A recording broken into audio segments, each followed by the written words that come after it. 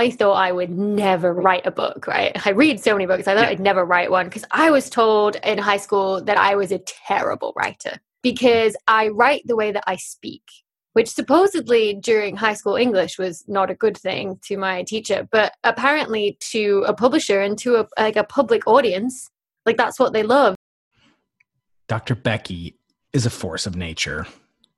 She's really set an incredible standard for people like me who enjoy both communicating scientific discoveries with the general public, i.e. some of you out there, but also she does actual real-life science in a way that's almost unparalleled, involving millions of people around the world.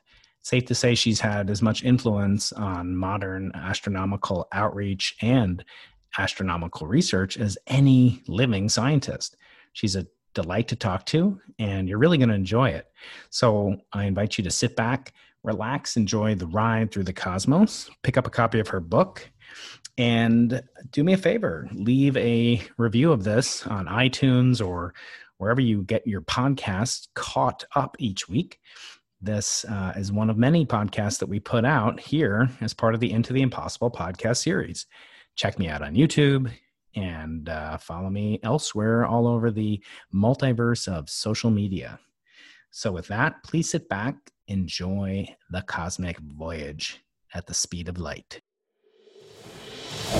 Any sufficiently advanced technology is indistinguishable from magic.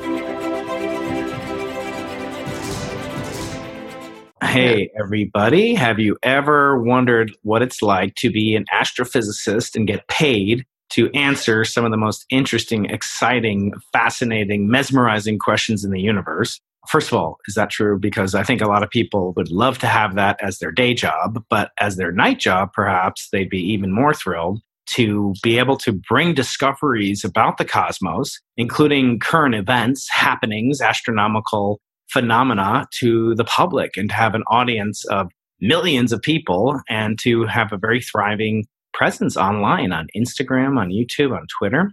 And I'm speaking of none other than Dr. Becky, aka Dr. Rebecca Smethurst, who is my guest today on the Into the Impossible podcast. So first of all, I'm looking at you, Becky, and now I can verify it's really you because I saw you got a little tick today. I'm sorry about your tick in most cases, but how's your tick? How's your tick? My tick is great. Yeah, I've never thought I'd get a tick. You know, it's so weird that like the smallest of things can cause so much joy. It's so weird what we've put like currency in online, right? But I was like, a tick. So we're of course speaking about the coveted, the vaunted blue check mark, or I guess it's a gray check mark or some kind of a check mark on YouTube, verifying that Dr. Becky is indeed who she is. She has surpassed the 100,000 subscriber mark. I am one of those subscribers. Actually, I have about 6 of those if you include all my kids and my wife and everything. We all have separate accounts, so we make up a substantial fraction of your fan base. Dr. Becky is an Oxford University astrophysicist. She's a popular YouTube personality, and she's the author of this awesome new book, which I love for very many reasons, Becky. First of all, I don't have that much time to read books, especially about like stuff in my field, which is astrophysics. I should be actually doing astrophysics, but this book is irresistible. You cannot put it down. It has a gravitational field that pulls on one's heart. And I want to start off with the book. What caused you to write this fascinating book? I'm talking about space at the speed of light. Yeah, to be honest, I have no idea because I thought I would never write a book, right? I read so many books. I thought I'd never write one because I was told in high school that I was a terrible writer because I write the way that I speak, which supposedly during high school English was not a good thing to my teacher. But apparently to a publisher and to a public audience, like that's what they love. So somebody reached out to me from a publisher company in the UK and said, you know, we love the stuff you do on YouTube. Like it's really easy to follow and like make it fun. Like, we thought about writing a book. I was like, no. But they sort of convinced me to do it. And I actually really enjoyed writing it in the end. I think it was just, you know, the concept is that it's sort of 10 short chapters. And it's sort of like the things that if you were going to a dinner party of astrophysicists, say like me and you were having a dinner party with like, I don't know, 3 or 4 of your listeners, and they wanted to know like, what are the 10 things that I should know about space, at least at sort of like the base level so that I could, you know, get by in a conversation, you know, around a dinner table. Like that was the sort of idea. And it was, really fun to just think of like, what are the things that I think would blow people's minds to read about? And they sort of wanted it in the style of Carlo Rovelli, if you've read any of his books, Yeah, of course. like the 7 Brief Lessons on Physics. And I was like, he's very elegant and eloquent. And I was like, I'm more overexcitable than elegant and eloquent. And so there's a lot of overexcitement in there. There's, references to Mean Girls and Christmas films and all sorts. But oh gosh, it was fun to write. Yeah, it comes through in the book. And, it was fitting that you mentioned the acknowledgments. In the acknowledgments, you mentioned that you were told by this high school English teacher that you weren't a good writer or that you wrote the way you talk. And I wanted to actually start there because I think that's a huge asset for people like you to be able to communicate and to share things at the level. I often get this, and tell me what you feel about this. And someone says, can you dumb it down for me? You're such a brilliant astrophysicist. And that is true. Everybody out there, you can look her up on Google. I mean, she is really, Becky, you're phenomenal output. You're a role model for both men and women throughout the world of astronomy. But what do you say to somebody when they say, can you dumb it down for me? I want to get your take. I'll give you my take if you're interested. Yeah, I really hate that phrase, dumb it down. Because I think is what a science communicator you're trying to do is to not remove any of the complexity of the topic or whatever. It's just that you're trying to get it across in a way that someone will understand, right? You can take sort of like Einstein's theory of relativity and you could communicate between astrophysicists and being like, here's what it means, just by giving them an equation. And like someone would understand that because that's a language they're used to, right? Is the language of maths and tenses and vectors and all that kind of stuff you learn. And if you do a degree in physics, but if you come across like, Joe Jane Public on the street, you're not going to like give them an equation, but you're not dumbing it down by expressing that in different words at the same time, right? And so that's what I try and do is still keep the level of complexity. And like, if I need, I'll build it up with the concepts you need underlying that. But again, in like the simplest way I can. And I've always, in the back of my mind, I've always got my mum, right? My mum is like, she did high school, but that was it. 3 PhDs in astrophysics, and she's a relativistic particle physicist. No. So she did high school and then left at sort of 16, which is the age you can leave high school in the UK. And that was it. But she's always been like interested and intelligent, but never educated, right? Because there's a difference between intelligence and educated, right? And I always think as long as my mum would understand what I'm saying, then I think I'm good, Yeah. And like I can go ahead and just sort of explain it how I would to her and without dumbing it down necessarily, just explaining it and how people would enjoy to hear it. When I describe you and when I'm talking to somebody who's not an expert scientist, talking to my wife, I say, she's basically like a drug pusher for the gateway drug of astronomy. Like you make it so, it's just your enthusiasm is irrepressible.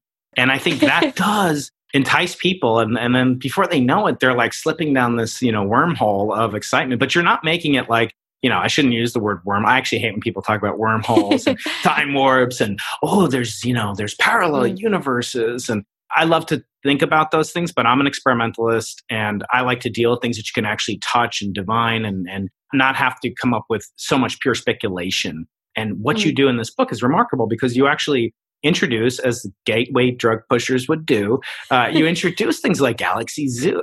These are very advanced topics in astronomy. And I want to ask you first, to what do you attribute the power of astronomy, uniquely so, to captivate the public? It's not like, our colleagues down the hall from you, they're studying, topological insulators and pneumatic fluids. And they're doing hard stuff, interesting stuff, I'm sure. But how come people don't care as much about that as they do about the stuff that you do?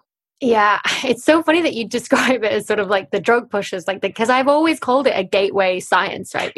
And I think the reason is because we have the pretty pictures, right? The pretty pictures is what draws people in. And then people get so curious to know what's in those pretty pictures that they'll stop and listen.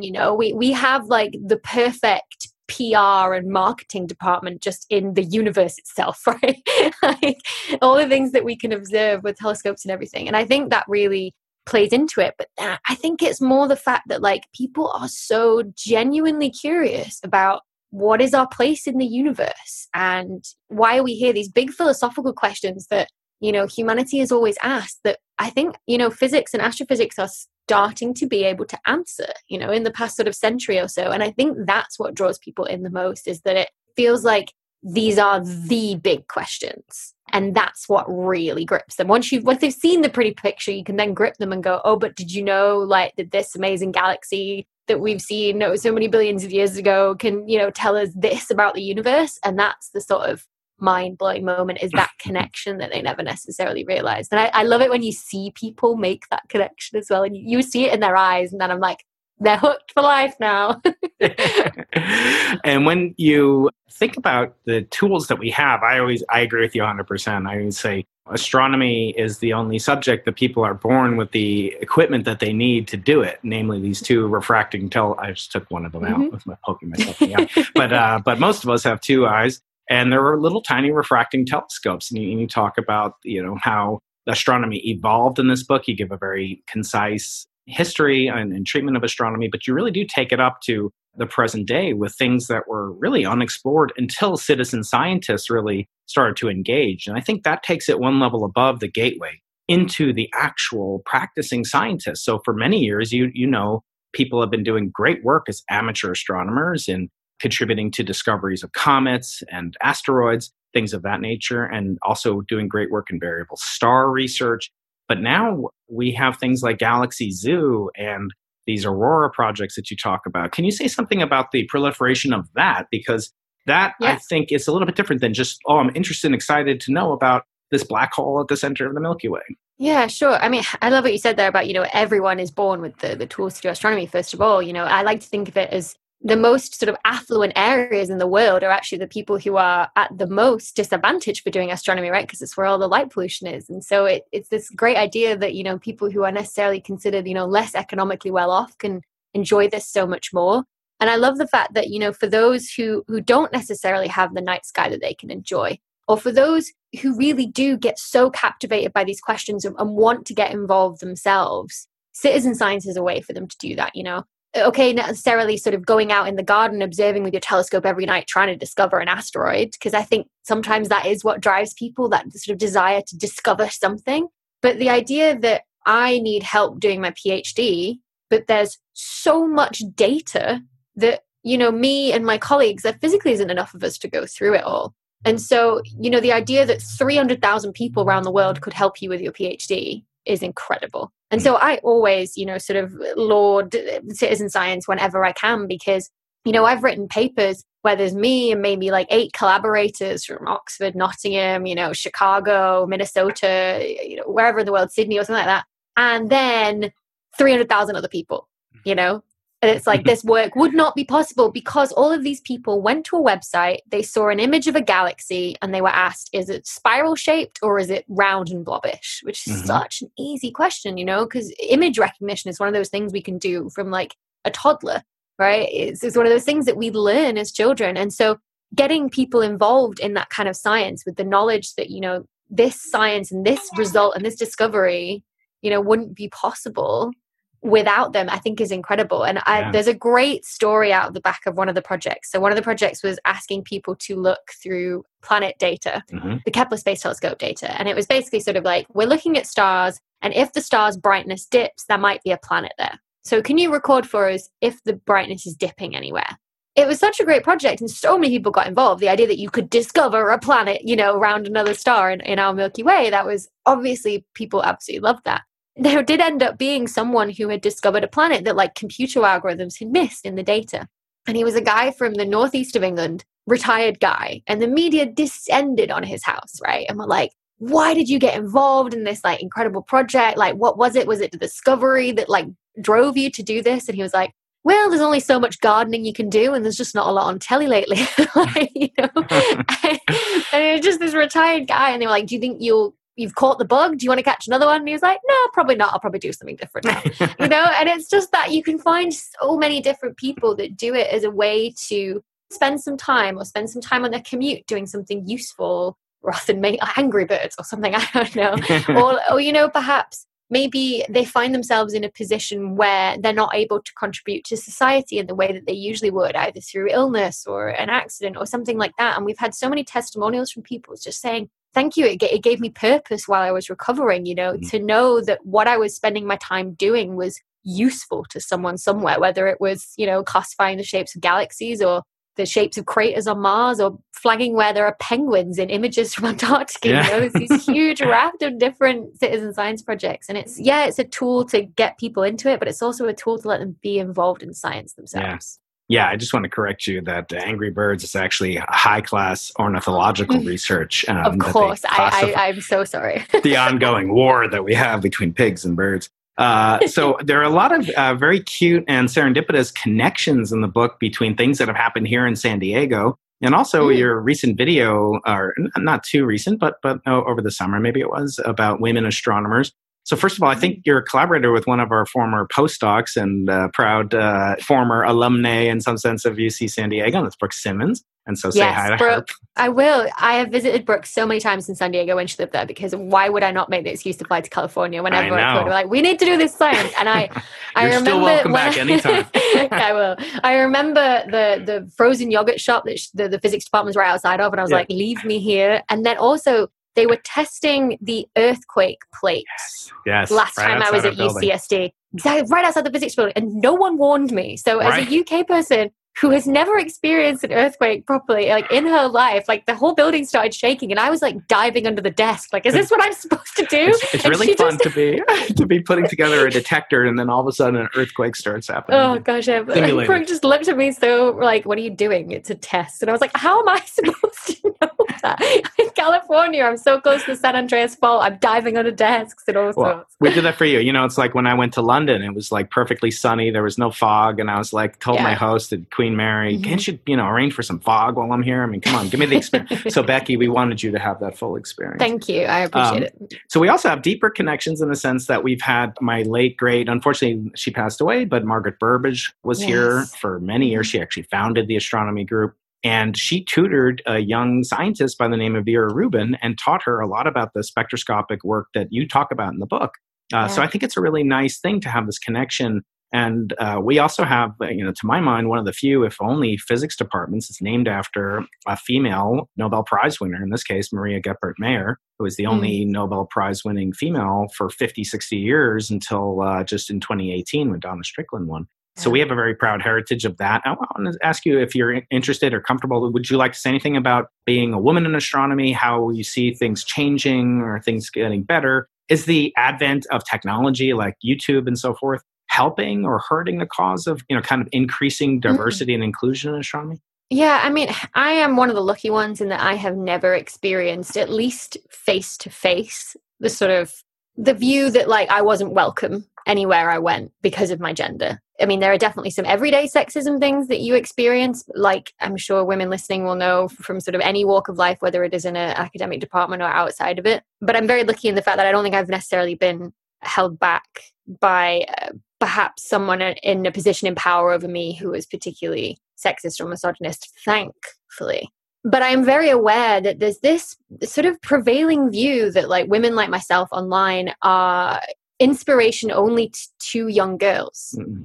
And in the sense that like, you have to see yourself to become it. And thankfully I was stubborn enough that I didn't need to do that to become an astrophysicist. I was just like, I just want to do it. So I did it. But I'm very aware that is necessary for a lot of people. But I'd hope that by getting in front of both just any young people, that it shows them that women can do this, whether they are young girls or young boys. So I loved at the beginning of the podcast, you said, inspiration to both men and women everywhere. And it's really nice of you to say, because that's what I'm hoping to do. And also to just normalize the fact that there is this weird viewpoint that you have to not be feminine to be in the sciences. You have to suppress that femininity to be, whether it's a physicist or an engineer or whatever it is, or a mathematician, and not care about how you look or your nails or whatever it is. And I'm like, no, I want my nails to look nice colors when I'm typing away at my keyboard, like doing Python code, to discover, these mysteries about black holes and galaxies. So, I try and just showcase that some more. And I hope that by being on YouTube, which is one of these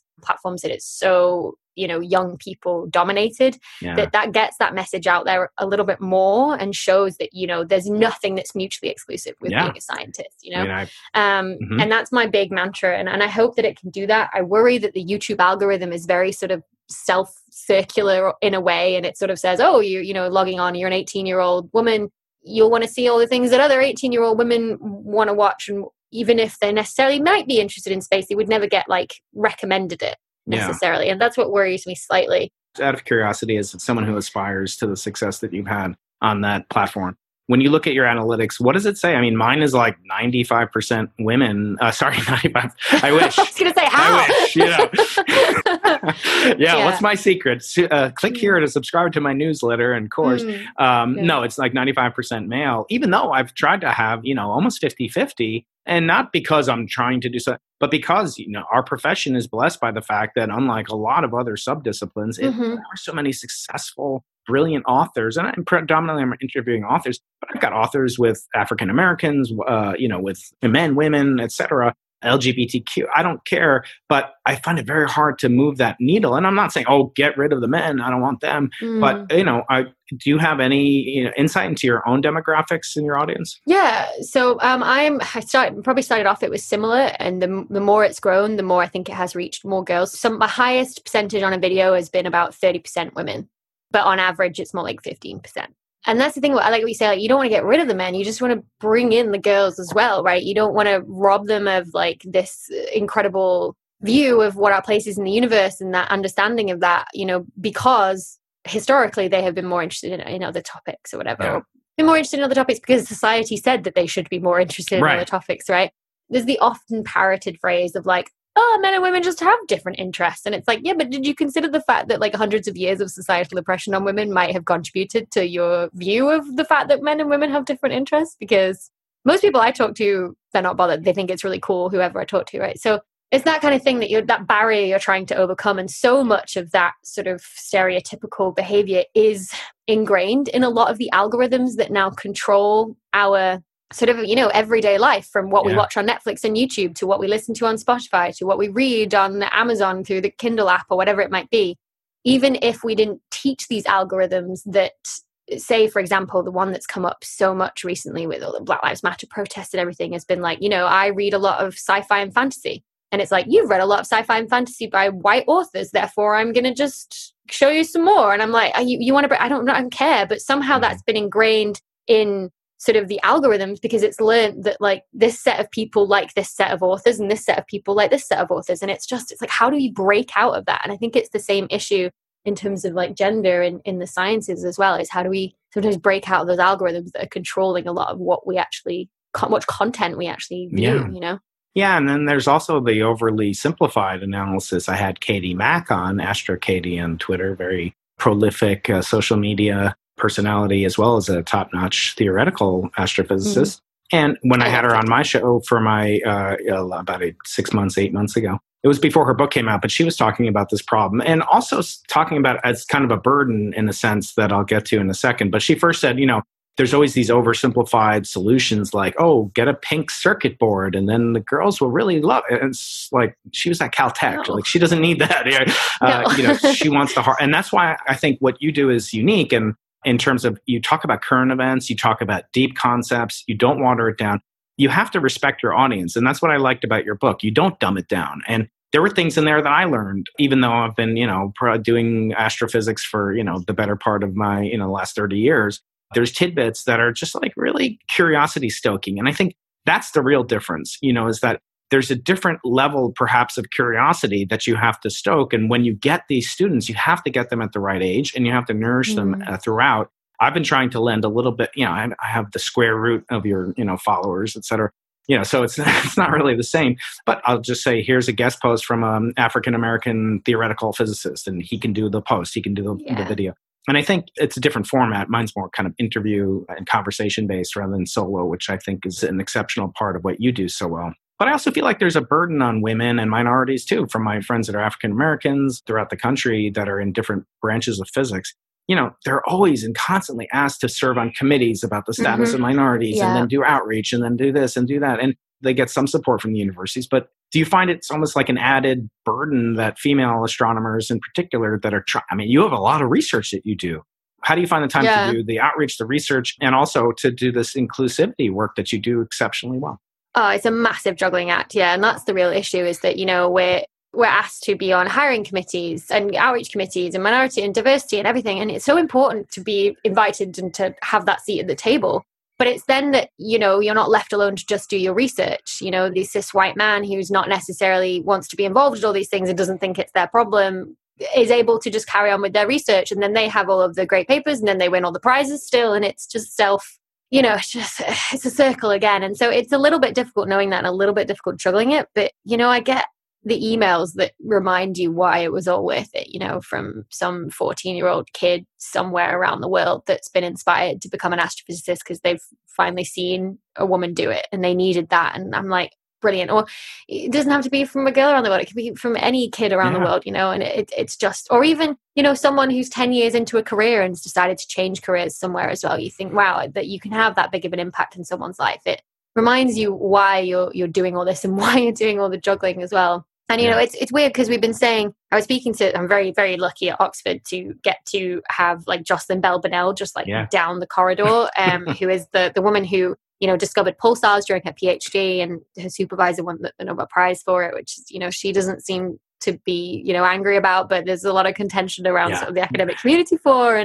But conversations with her about how she's been saying, back when in the 50s, they were saying it will change because we'll get into positions of power and it'll change. And we're still saying that same thing. It's like the same rhetoric. Mm-hmm. And you just wonder what is it? And I think it is really sort of, I remember seeing a fantastic talk about someone who wasn't studying astronomy and had been dragged into this sort of diversity debate. It was, they were actually studying in the Netherlands somewhere. They were studying the gender balance in academia in general, right? And it was like the ways that we can fix it. And that was their research, right? It wasn't someone who was like, gotten caught up in it and thought, oh, in my spare time, I'll do this. Like we have spare time, right? So they gave a talk about it. And what it really comes down to is two things. It comes down to those societal expectations of gender, which get ingrained in kids from about 7 years old. So if you want, girls to pick physics and more boys to pick nursing or whatever it is that's the more traditionally female route, you need to get through to them at 7 years old, not, 14 or 16 or whatever it is. And the other thing is the way that we just treat careers in academia. It's that sort of like the lone wolf scientist that takes 2 days off for the birth of their first child, and that's it, in their life, and just cracks on with research.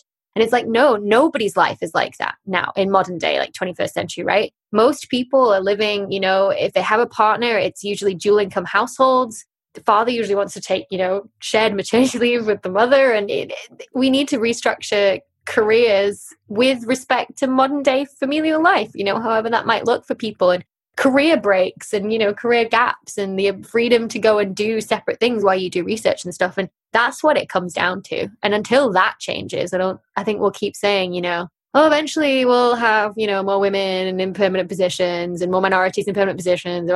There is bigger issues that are stopping that from happening, right? That affect everybody. Yeah. I want to turn, before we get back to the book and discuss the questions I like to ask all my guests. Let's talk about one of the papers I looked at that's one of your higher cited papers that you're the first author on. So first of all, can you explain to someone who might not know, what does it mean to be a first author? How does such things get chosen when you're working with people that are also very eminent, like Brooke and Christian Linton, et cetera? How do you become the so-called first author? And we're talking specifically about Galaxy Zoo, the interplay of quenching mechanisms in the group environment. Sure. Yeah. So that really is usually whose idea was it? First, sometimes it's like, if it was your idea and you ran with it, then it's kind of your baby and you're the first author and you write it up. But sometimes it might be that you're a postdoc, more senior, and you'll have an idea, but you won't have the time to do it. So you'll sort of say to a PhD student, have you thought about doing this? Like, this would be a great project for you. And then they'll run with it, and then they'll be the first author. So usually the rule of thumb that I take is who's done the most work, right? And then if it's really 50-50, then whose idea was it? It's their baby then, right? And therefore, they're going to write it up. So this paper that you're talking about was part of my PhD. And so the idea for my whole PhD obviously came from my supervisor, because that's what happens in the UK. You apply for a specific project, and the project is then yours to do what you will with it. That's the idea, is that you take it in whatever direction you'd like, because it's independent research, obviously a PhD. So this was the last project. And this was really I want to do this with this data that we have available. And so that was why it was my sort of first author paper. And everybody else who's listed as an author is my collaborators who, during the process, I would go into their office and I would turn up with a plot, and I'd be like, this is a plot I've got, and I'm thinking it's telling me this, but what do you think? And I would just bounce ideas off them, and we would, have sort of a back and forth. And it's one of the things I love most about my job, to be honest, is just making a plot and wandering into someone's office or someone's Zoom call at the minute and just be like, what what do you think? And we just bounce ideas back and forth about what it could mean in terms of like the big picture of the universe. Like when you put it that way, it's like mind blown. And so like that's what it really means, right? Is that you're the one like leading the interpretation, and you're the one making the plots and writing the code and really doing the grunt work. And so this paper in particular is interesting to me because it suggests sort of a decently long timescale, comparable to the age of the sun, for example, for objects, decent distance that you kind of cross-correlate these different spectral and energy regime data from Galax to SDSS, et cetera. So what would you say is the most surprising thing? Was it related to the timescale for this quenching? First of all, what's quenching? Yeah, what does it mean? It's hot day in the summertime, you go down to the pub, or what does this mean? So, I mean, the main focus of my research is this idea of quenching. And it's this idea that galaxies are these islands of stars, hundreds of billions of stars, right? And they have gas available to make new stars. But as like other stars die, over the sort of millennia, well, not millennia, maybe millions of years, I guess, to billions of years. And so the question is like, if a galaxy has a constant supply of gas, will it just keep on forming stars, right? Or if you cut off that supply of gas, what's going to happen to it, right? Is it going to stop forming stars? Will it stop forming stars very, very quickly? Will it stop forming stars very, very slowly? How fast is it going to use up that remaining gas? Or how fast is it going to get rid of that gas? And therefore, what processes are actually doing that, right? And so one of my main focuses of my thesis was understanding how like supermassive black holes could contribute to this. And one of sort of the ideas behind that was that, well, it depends like what environment you're in. Are you in a very dense environment surrounded by lots of other galaxies, or are you in a very like underdense environment where they've been relatively left alone? And so I wanted to sort of piece this out of what was going on so that I could understand better what was going on with the black holes. Like, what role did the black holes play? I couldn't piece that out until I knew what role the environment was playing. And so I did this big study on sort of like, okay, let's take into account how big the galaxies are, how massive they are. And let's take into account how many sort of nearest neighbor galaxies do they have. And let's take into account what shape the galaxy is as well, because the shape of the galaxy, which is where the sort of classifications from Galaxy Zoo come in, really sort of tells us what's happened in a galaxy's past that we can't necessarily see in any other sort of clue about the galaxy. So, for example, if a galaxy has a sort of big blobbish shape rather than a spiral shape, we'll think that it's had a merger with another galaxy at some point in its history. So that tells us a lot too. Mm-hmm. And so what I was trying to do was sort of by saying, okay, from how bright these galaxies currently are in the UV light, which is probes, very recent stars that have formed, to sort of more optical reddish light, which probes sort of the older generation of stars. Can we unpiece what rate the galaxy is forming stars at? Is it like top rate? Is it slowing down? Has it slowed down very quickly? Like, what's happened here?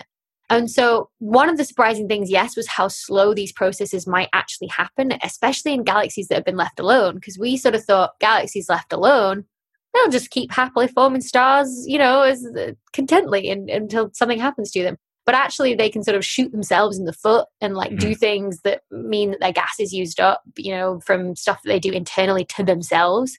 But that can happen so slowly. And that can get confused with the sort of stuff that black holes tend to cause as well, which is really intriguing. But I think the main thing that came from that paper was that, everyone for maybe the past 20, 30 years that have been studying this have been sort of saying, what one mechanism is causing this, right? For this type of galaxy, then, this mechanism is the one thing that makes it stop forming stars. And for this type of galaxy, there's this one process that makes it stop forming stars.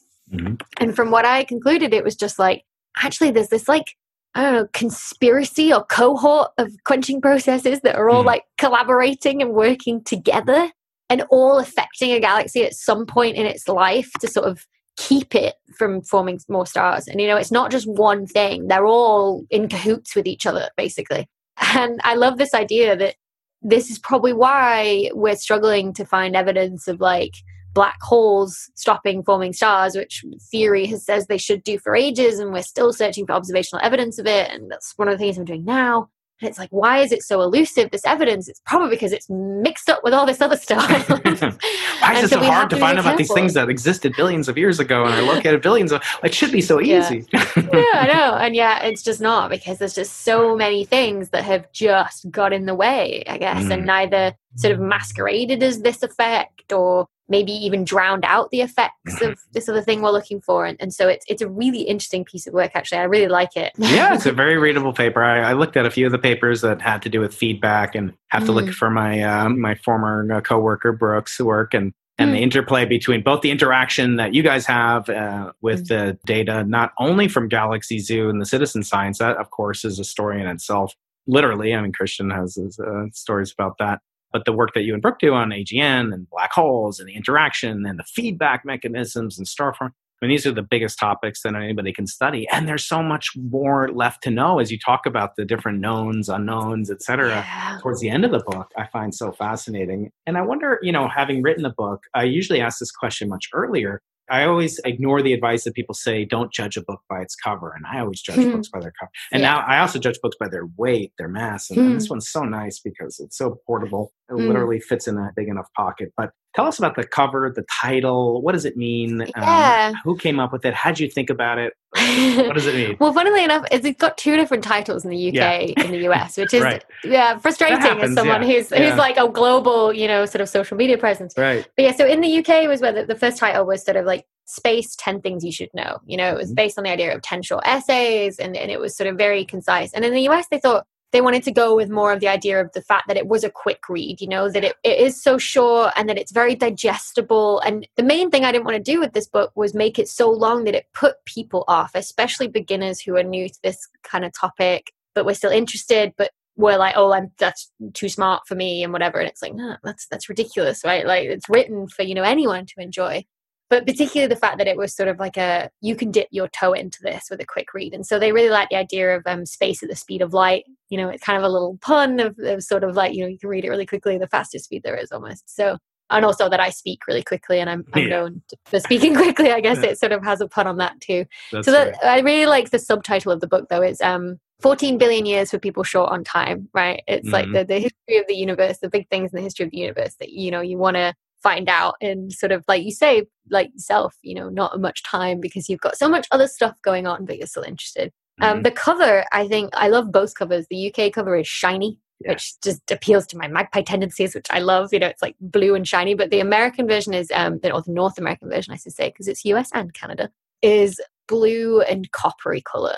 And like, I'm a millennial and I fully embrace the millennial, and I'm just like, look at how beautiful it looks. It looks beautiful on a coffee table, especially. And like, you listeners won't be able to see behind me, but I have a blue wall, and with like copper accents. It's very like millennial Pinterest, and I love it so much. And I love the fact that it can be this like beautiful piece like on someone's bookshelf as well. It will really add to that. It's extremely readable. Also, the illustrations are just delicious. Literally delicious. Look what I'm using. This is a hot sauce that I enjoy sometimes called truff. So I actually was using it. But the illustrations are delightful. Can you say a couple of words? Jonathan Van Genderen did those, who is an incredible artist. And what the vibe was for those illustrations was sort of these, like the NASA like vintage posters that they made for sort of like to Kepler 51b. Right? Which you talk about.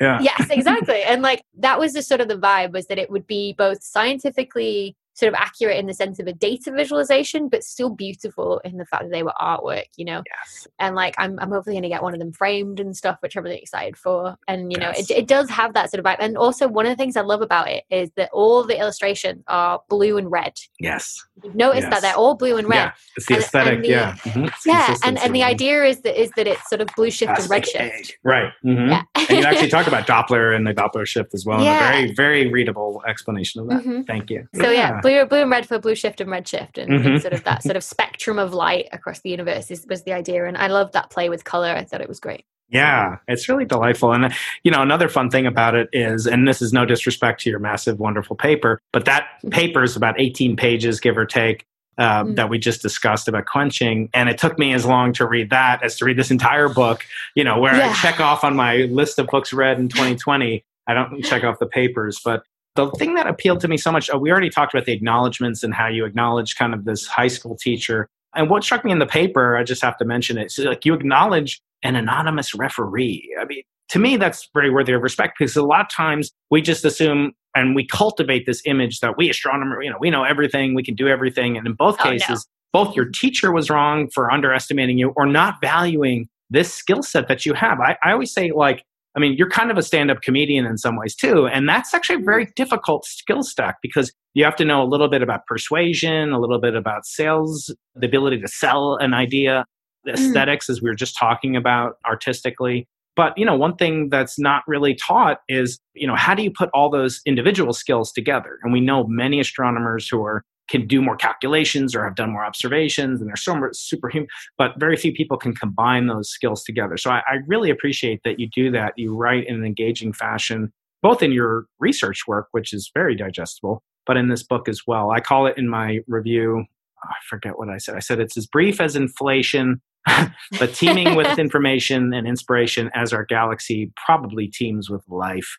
Nice. So I want to finish with a couple questions that I ask all my guests. You call these, deep questions. I agree with you. It's early here, but it's late. We're getting deep. Maybe you quenched yourself at the pub already. I don't know. Sure. No, not quite. I wish. But so I ask these questions to really get a sense from my guests and give a little bit more of the personality. Of course, you were, a well-known person. But I asked them, if you were to leave a will, not a material will with your vast wealth and your presumably, don't they give you at YouTube some kind of plaque or something with unobtainium built into it? No, copper for you. So you're not going to leave that to anybody. But what wisdom or influential piece of advice or something would you want to give to people in the future in the form of what we call a ethical will? So I guess where my mind goes with this question is like a sort of dystopian future where like all knowledge has been lost. Like what would I want to pass down in the hope that they could rebuild, I guess, or something, or like rebuild the knowledge base that we once had. And my brain went to this sort of the fable, what is it that, give a man a fish and you feed him for a day, but teach a man to fish and he feeds himself for a lifetime. I was sort of like, what's the astrophysical knowledge equivalent? That was where I was trying to go, to be like, what is the thing that I could pass on? And I think I've decided that it would be the knowledge of how to like build telescopes. So something like the Hubble Space Telescope or the Very Large Telescope or something like that, in the hope that if you give them that, then they just rediscover all the things that we know anyway, right? Because they'd be able to look out and see the stars in the Milky Way and then the island universes of galaxies outside it. There's sort of can't call them island universes, right? We know them as galaxies of hundreds of billions of stars in themselves.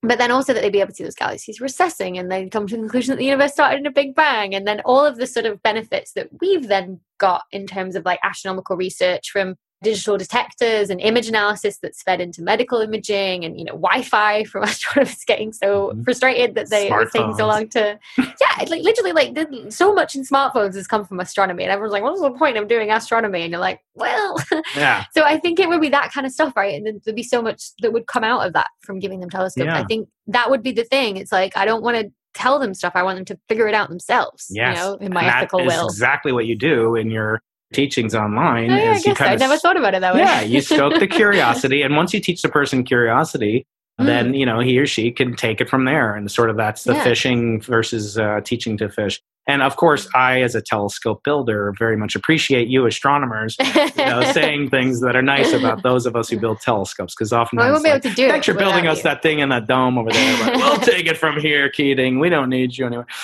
Next one is also kind of about the future, but it's more about the biggest thing that you associate with accomplishments of humanity, perhaps. And maybe it's related to what you just said. And this is something that a civilization wouldn't necessarily need to know, like how to build a telescope, because they're going to discover it, basically 1 billion years from now on a monolith, on the moon's surface or on an asteroid. And this is kind of like in Sir Arthur C. Clarke's 2001 The Space Odyssey.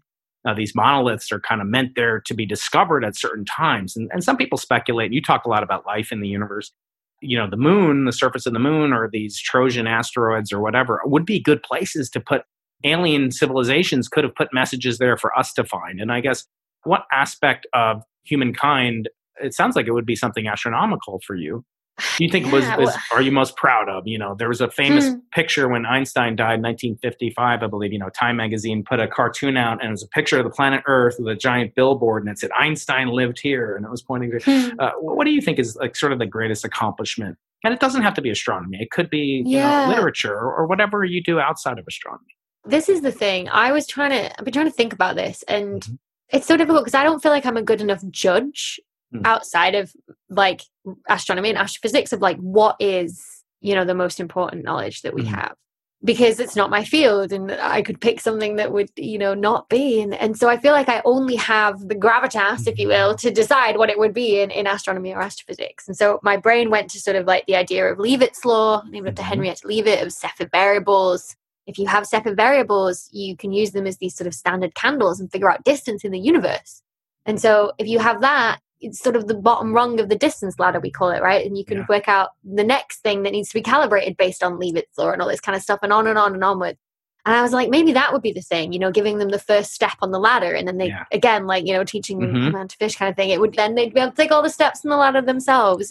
But in trying to think about it in terms of like all of human accomplishments ever, like it's so hard. Like go back to the wheel. Like I presume they don't have the wheel. Anybody who's going to discover this on the surface of an asteroid. So I almost feel like, in a way, if I'm thinking about some future alien civilization that's going to discover something that I can leave on an asteroid, if they found it on an asteroid, they're going to know more than I am, right? And so it's almost like arrogant of me to assume that I could know something that would be valuable to them. Interesting. That was my thought. Would fun. There be anything like penicillin? Like, I don't know.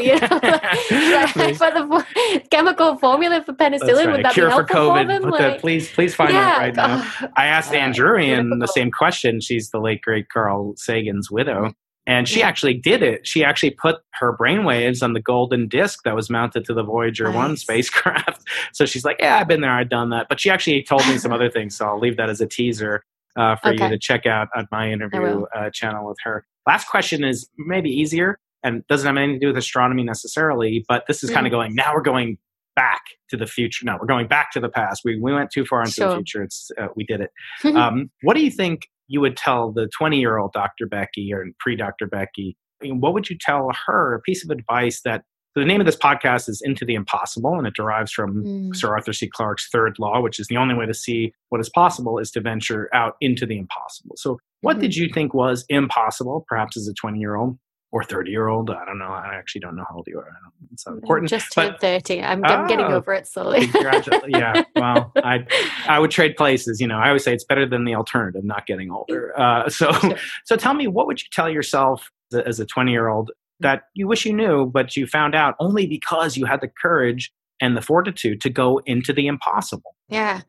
Tell her that nobody, no matter how successful or put together or, career-wise, whatever they have, nobody had a plan for how to get there. That's what I would tell. It seems like, the very organized and successful people had this like roadmap that they were following, right? But I feel like there are people now that would consider, what I do I consider it a dream job. Like literally I'm doing research and I'm doing YouTube and SciComm, and then people like it and it's great. It's literally the dream job.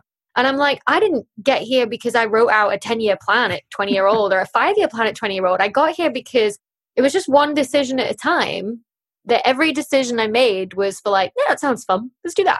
And that meant that I made mistakes, and mistakes are totally okay, because how else are you supposed to learn, right? So I didn't necessarily go into the impossible, but it went into the unknown and ended up here, right? So when I finished my university undergrad, I was like so lost of what to do, right? I loved school and I felt bereft when I left school, right? And so when I got to university, I was like, phew, 4 years at least. Now I like this. This is fine. And then at the end of that 4 years, I was like bereft again, not knowing what to do, because I just love learning and just these holes of learning. I was just like, I want to do this for the rest of my life. And I didn't realize at the time that going into research meant you will still be learning for the rest of your life, right? Because you're not necessarily being taught it anymore. You're the one figuring out the answers. No one's telling you the answers anymore. You're literally like writing the textbooks. Right. It's not like solving harder homework problems, right? Exactly, right, yeah. It's problems that might not have an answer. I mean, you didn't know if you'd find this answer, these quenching questions, until you actually did it. And you did go into the, think about trying to explain that to your great grandfather, decades ago.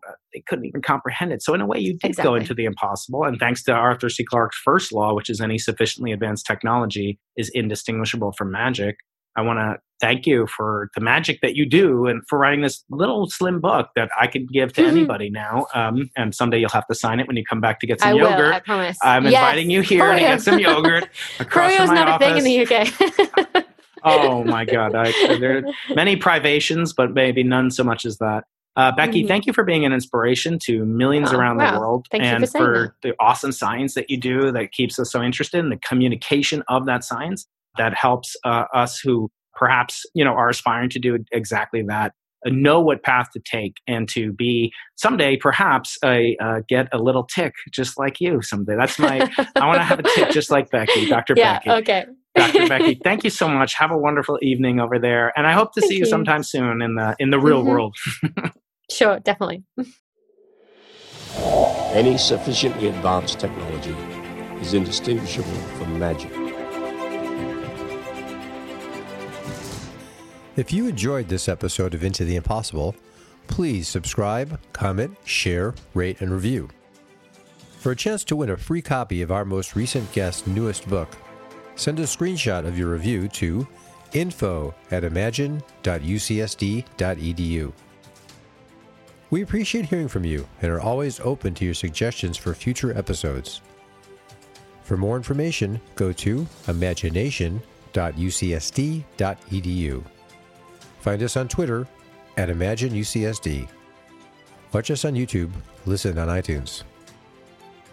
Into the Impossible is a production of the Arthur C. Clarke Center for Human Imagination in the Division of Physical Sciences at the University of California, San Diego. Eric Veary, Director. Brian Keating, Co-Director. Patrick Coleman, Associate Director. Produced by Stuart Valco.